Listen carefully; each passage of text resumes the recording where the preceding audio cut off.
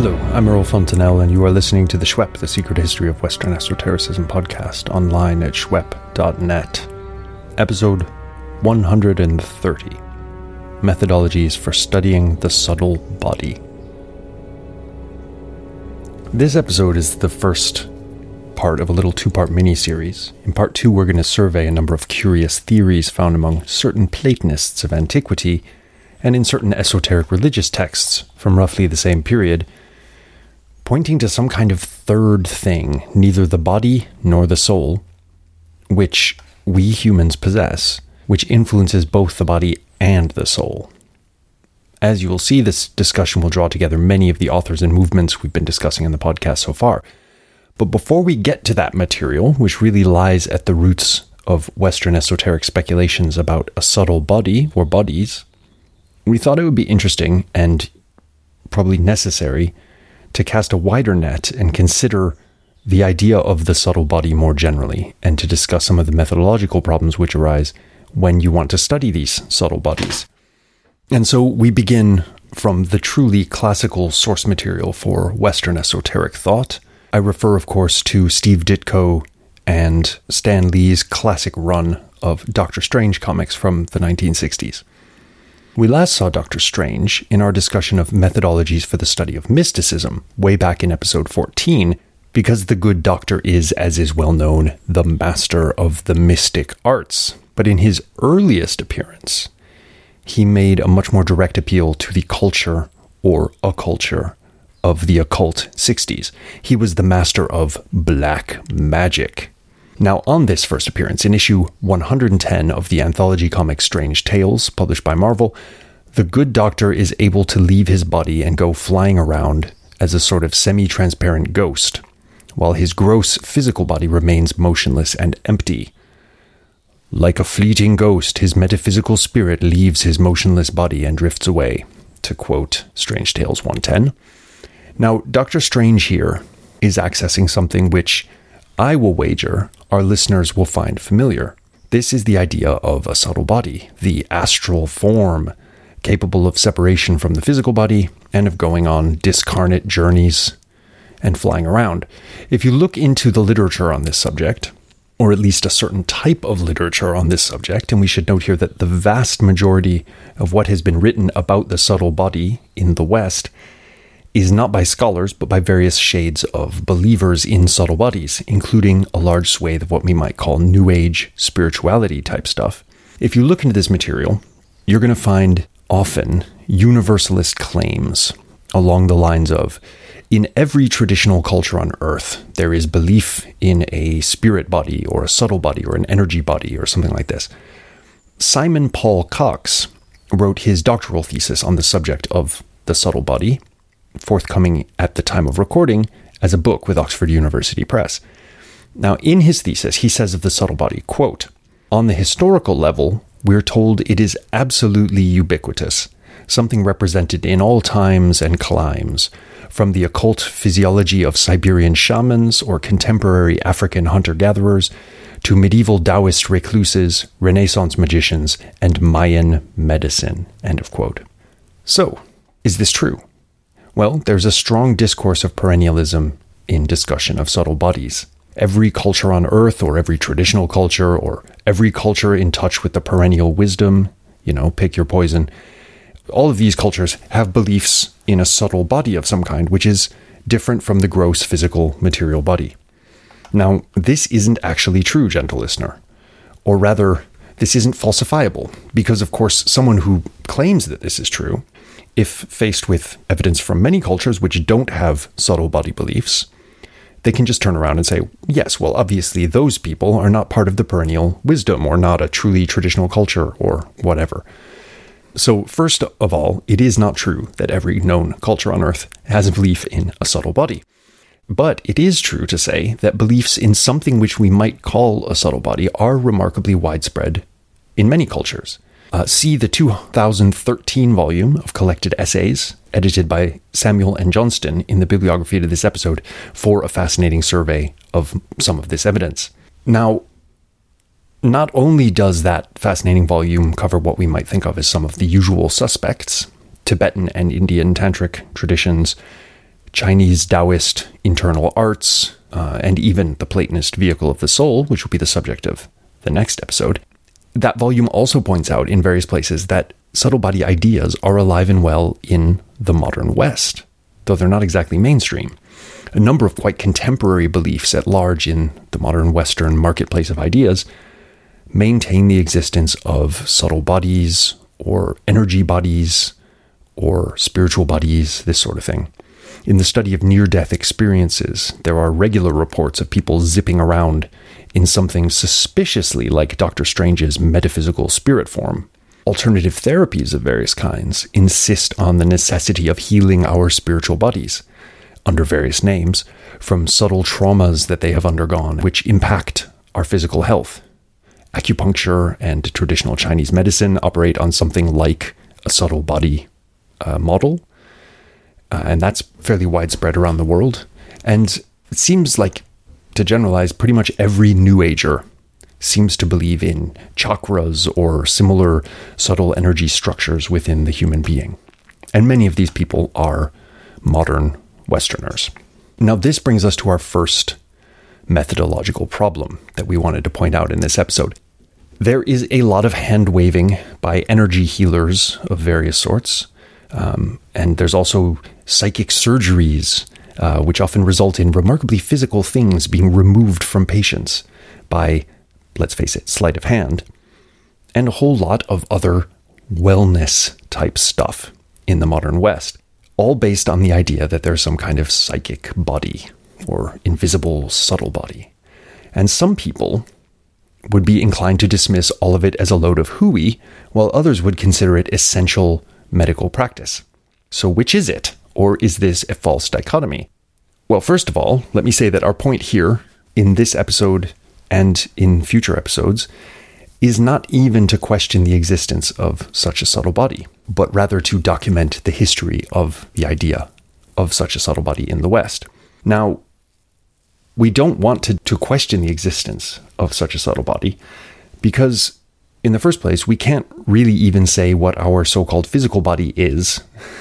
And in the second place, psychosomatic effects, in other words, demonstrable effects of the state of mind on the physical body, are one of the most robust findings of modern medical science.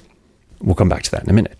But again, our goal is primarily to trace the intellectual genealogy of the idea that we might have a subtle body. Nevertheless, we need to take some kind of methodological stance as to its reality or not. So we can state our position here at the Schwepp as one of neutral suspension of disbelief and point out that since the placebo effect is real, there clearly is a two-way feedback, not only from the body to the mind, whatever the body and the mind might actually be, but also from the mind to the body, such that believing you've been cured of something often means you actually are cured. And if that is the case, which it is, this pretty much means that something like the subtle body does exist, even if we don't call it the subtle body, call it the mind, or whatever we want to call it. In other words, energy healing and a host of other medical practices, or you can call them pseudo-medicine or elaborate placebo effects, call them whatever you want, they can actually work or seem to work as though there really were some kind of subtle energy currents linking the mind and body and allowing for the mind, or why not call it the spiritual form or the subtle body or whatever, to affect the body. I think that in a general way, and speaking not as a trained medical professional, this would seem to be a fair way of putting the situation vis-a-vis the evidence for placebo effects in medical research. Although it's not a way that many trained medical professionals will find congenial. So our methodological stance when faced with subtle bodies, or similar, is to accept them as a fact of human experience in a given cultural and individual context, and leave it there. But this thing about energy healing brings up our second rather interesting methodological problem for the study of the subtle body. When we turn to the Platonists in the next episode, we shall see that they not only believed in a subtle body, specifically they consider that there's a subtle but still material vehicle of the soul, which sort of glues the incorporeal soul to the corporeal physical body. But they don't just believe it, they live it. For Porphyry, following Aristotle, the pneumatic body, the body made of pneuma, wasn't just glue. It was the part of the human being that does a lot of the stuff, sense perception and imagination, for example, which a basic soul-body dualism would attribute to the soul.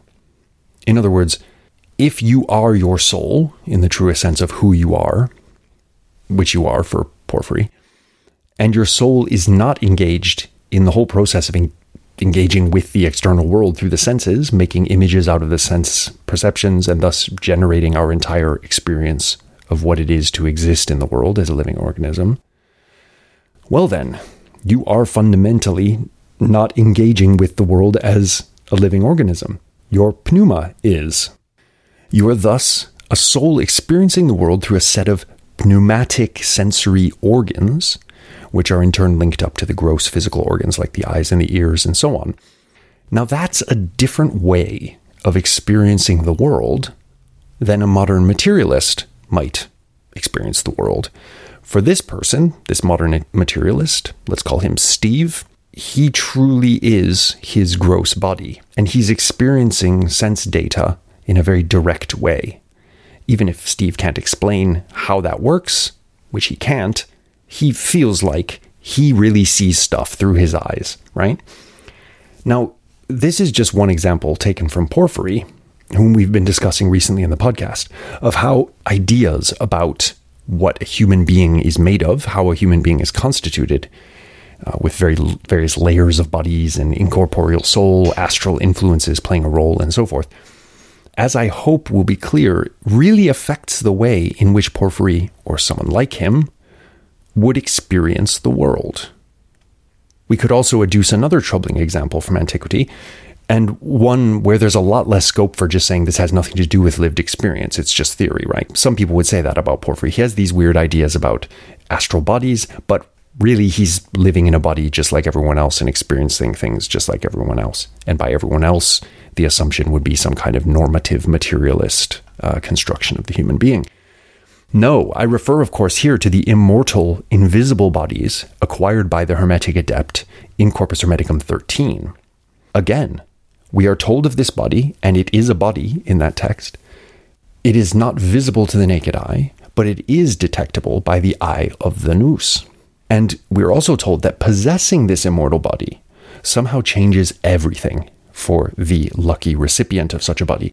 It makes them immortal, for one thing. Living as an immortal being is surely phenomenologically a different way of living to living in a transitory physical body with a built-in time limit, right? I mean, nothing changes your view on life than the sense that you're going to die shortly, right? And if you feel like you're never going to die, that's going to change your view on life. Hence, the belief that you possess an immortal body is a huge factor in how you live, potentially, right? Now, the methodological problem here is just a variant of the old and very intractable problem of interpreting experience. But in this case, the problem is maybe more acute than just the problem of interpreting experience generally, and here's why. In recent scholarship, there has been a move toward corporeality as a tool for understanding human experience, culture, and so forth. This has even been called the bodily turn or the corporeal turn in scholarship.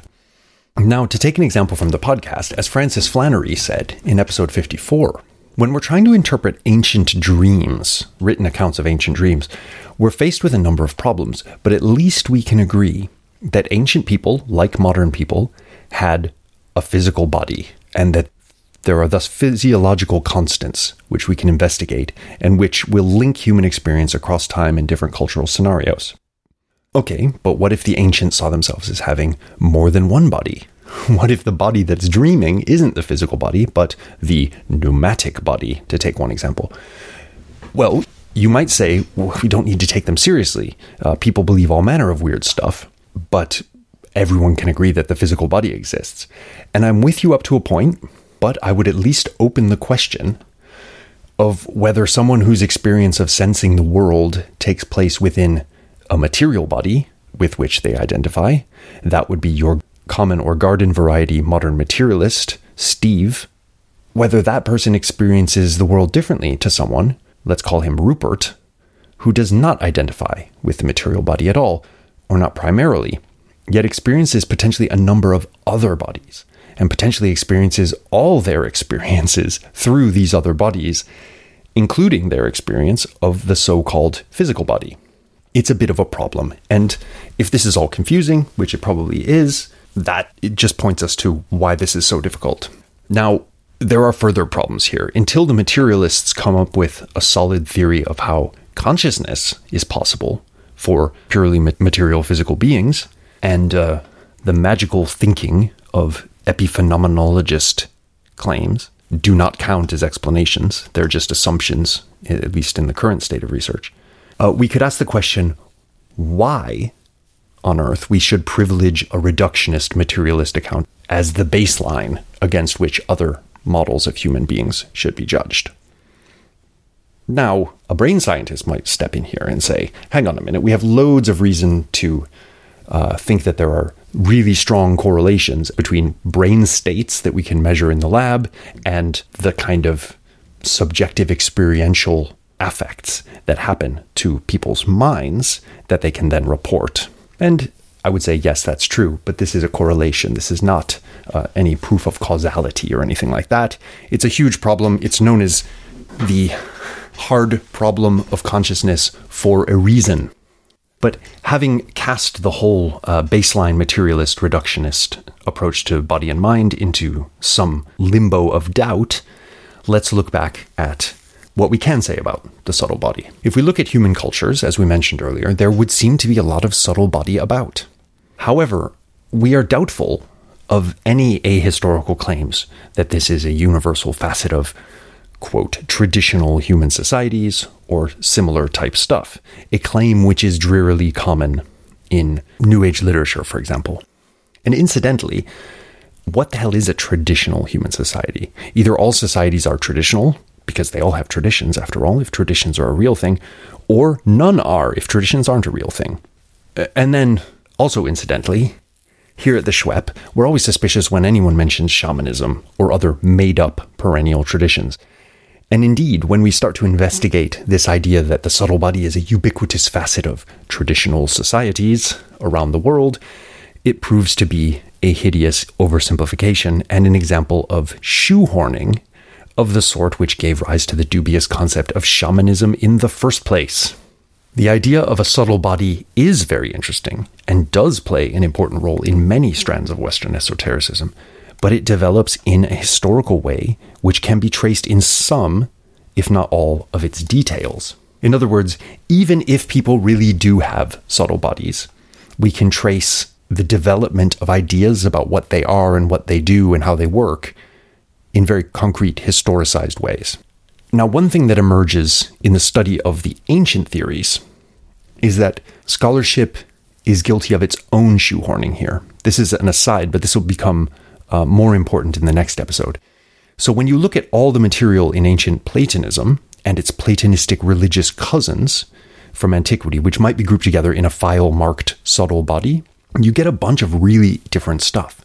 Now, much of this stuff tends to be ignored or downplayed in scholarship, like Plotinus's complex and important theories and practices of a number of subtle bodies. But when it is treated, it tends to be filed not under subtle body, but under theory of the soul vehicle. And this is probably because there have been a few very important and influential pieces of writing by E.R. Dodds, R.C. Kissling, and others, which introduced all this material under the rubric of vehicle of the soul, and it's just sort of stuck. And we do find the pneuma that glues the soul to the body and serves some other functions in the Platonists. But scholarly treatment of ancient subtle body material has taken this doctrine of the ochema pneuma, the vehicle pneuma, or spiritual vehicle, as a sort of master category under which all this data should be made to fit, and this isn't quite right. So what are we to make of Plotinus's account of incorporeal yet corporeal in some unfathomable way noetic bodies, which he not only maintains exist, but he describes what it's like to be in one in ways which are very troubling indeed to anyone who wants to just say that the whole thing is the product of some kind of theoretical inheritance. What are we to make of the idea of astral accretions which attach to the descending soul and affect her in her bodily life, taking the form in some accounts of the classical astral body. And yes, gentle listener, that is where astral body comes from. We'll talk about that next time. Or what about the body of light, found not only in some Platonists, but in the Christian father Origen? What about the invisible, immortal body of Corpus Hermeticum 13, and the immortal resurrection bodies theorized by Christianity and Islam? And then there are all the different functions accorded to these various types of subtle bodies. Sometimes they can help us journey out of the physical body and then go flying around like Doctor Strange. But sometimes they help the soul assimilate itself to the gods, as in Iamblichian theurgy, which is kind of a out-of-body journey of a sort, but rather different to when Doctor Strange flies to Tibet in spirit form to visit his master, the Ancient One. They serve as the means by which the gods punish us in between lives in many of the late Platonists. And they perform all kinds of other functions, including in a down-to-earth medical context. Sicknesses of the body can most definitely arise from sicknesses of the other body. And we're not talking here about metaphysics or Platonism or Hermetism. We're talking about the ancient medical writer Galen, who is a believer in the pneumatic vehicle of the soul and in treating it as part of medical practice. So these are all different phenomena, right? So this is our third main methodological problem. By lumping all of these quite different phenomena together under a single heading, in this case I've plonked for subtle body, but this is a term which actually arises in the 17th century, not in antiquity, we are doing an injustice or potential injustice to the source material. So why are we doing it? Well, partly we just need a term to cover the all-important theory of the pneumatic body before we can discuss Iamblichus, Iamblichian theurgy, and Porphyry's problems with said. And when you approach this ancient idea of a pneumatic body or vehicle mediating between the soul and the body, a bunch of other interesting stuff wants to come along for the ride, such as the astral accretions and the potentially salvific role played by this pneumatic vehicle in the ascent and divinization of the soul, which, of course, then leads one immediately to think of the immortal God body of Corpus Hermeticum 13, and so on and so forth. But I also do think that there are enough meaningful parallels across this subtle body material to make it worthwhile discussing it under a single heading, while being careful to concentrate on the differences as well as the similarities, but most importantly, not to let the category rule the evidence, as I think has been done in the scholarship in this case, though the master category has tended to be vehicle of the soul rather than subtle body. And this problem has been dealt with in scholarship in the 2013 volume edited by Samuel and Johnston, which seems to be the first really robust scholarly attempt to tackle a number of different subtle body traditions from a academic perspective. This volume settles reluctantly on the term subtle body as the best we can do in a comparative perspective. So I'm happy to follow those guys since they've thought long and hard about finding a better terminological framework and come up with nothing better. However, we have to be clear that when we speak of subtle body traditions, in quotes, we're not using a clean term of scholarly coinage. We're using a term which actually originates within Western esotericism. In other words, our scholarship of Western esotericism here is being forced to use the terms of Western esotericism. This isn't the first time, and it won't be the last. In fact, as we know, the term Western esotericism comes out of Western esotericism originally. But we should be aware of this stuff, even as we use the terminology. Now, from the modern perspective, the idea of a subtle body seems really to have an independent life within esoteric thought, and even within the wider occulture at large. What do we mean by this? Well, let's go back to the classic Ditko, Doctor Strange, and his metaphysical spirit. This is, I would argue, an example of occulture, a term drawn from the work of Christopher Partridge, which a lot of scholars have time for as we try to model the ways in which ideas whose ultimate source lies in occultism, the fairly focused, fairly elite set of 19th century movements, that's occultism with a capital O, how these ideas have a much broader influence, both in the occult, with a lowercase o, the occult being the cultural grab bag where things of a generally oogly-boogly nature tend to be lumped together in the popular mind, right? And in occulture, which is really culture as a whole, in as much as it is saturated with these ideas that have an original provenance in occultism. So, Doctor Strange as a culture, the idea that we have a metaphysical spirit, known elsewhere in the Doctor Strange dossier as the astral body, the spirit image, the ethereal self, or my personal favorite, the mental projecto image. This idea doesn't come from nowhere. Stan Lee, the writer of these early Doctor Strange adventures, did not make it up, nor does it come from everywhere. It is not simply a perennial belief of humanity. If it were, it wouldn't be a very good candidate for Doctor Strange's mystic powers, would it? It would just be the normal, everyday view of things. And the subtle body which can go flying around was also not part of mainstream Christianity or mainstream American folk belief prior to the 1960s.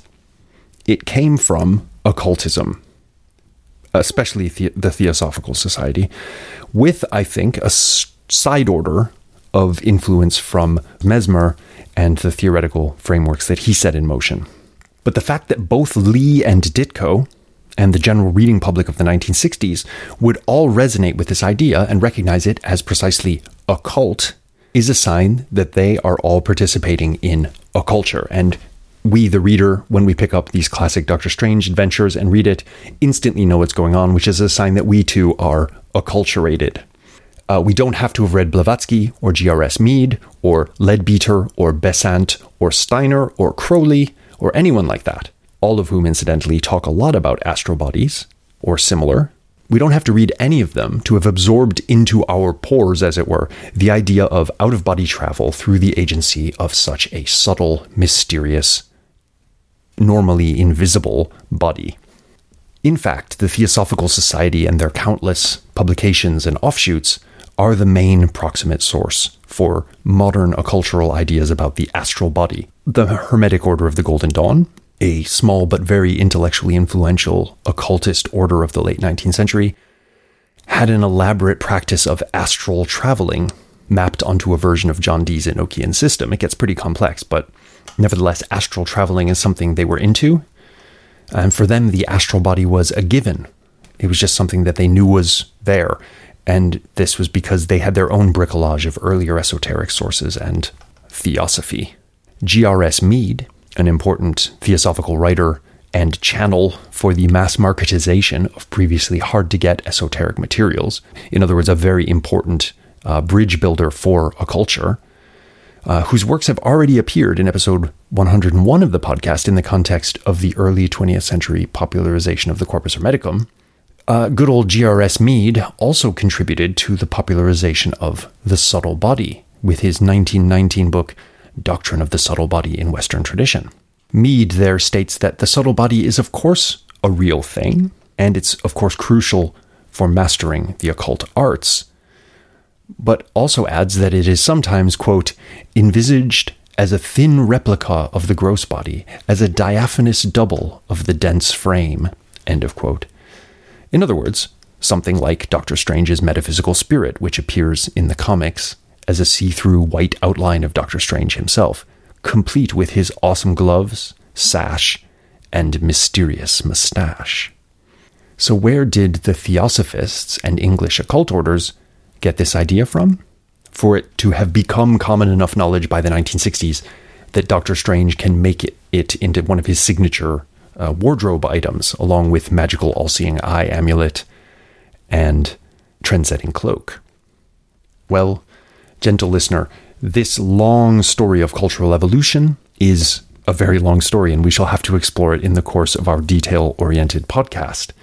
But let me just tell you now that it is a tale which leads to hidden temples in the remote vastness of Asia, as Strange Tales issue 110 puts it. Or rather, it leads back from the Theosophical Society in a big way. The Theosophical Society, as we know, represents, among other things, an opening of the floodgates of Sanskritic and other non-Western cultural spheres into Western occultism. And the remote vastness of Asia that I just referred to is exactly the ideological terrain of wisdom and secrets that Orientalism, including the Orientalism of Blavatsky and her colleagues, constructs. However, the subtle body actually has a very deep history in the Western sphere, in certain esoteric currents of thought within ancient Hellenic culture. So, bridging the gap between this Western material and the later theosophical synthesis will be one of our jobs in the podcast going forward. But we can say here that this is a down-home development, if by down-home you mean ancient pre-Western Hellenic development. So in the next episode, we shall begin the long process of tracing the history of the subtle body in ancient Greek thought. And as the podcast progresses, we shall hit a number of stops along the way, including but not limited to Sufism, of course, the Kabbalah, of course, the Cambridge Platonists, Mesmer, Carl Jung, and finally the pinnacle of Western culture, the classic Ditko run on Dr. Strange. As Samuel and Johnston point out, quote, subtle body concepts and practices existed long before theosophy came along, and the need for a coherent and systematic approach to them remains, irrespective of the value one places on the specifically theosophical version of these ideas. End of quote. So, with that firmly in mind, join us next time as we explore the subtle body in ancient Platonism and Platonistic religious currents. And until then, be like the wisdom of the great Dr. Strange and stay esoteric.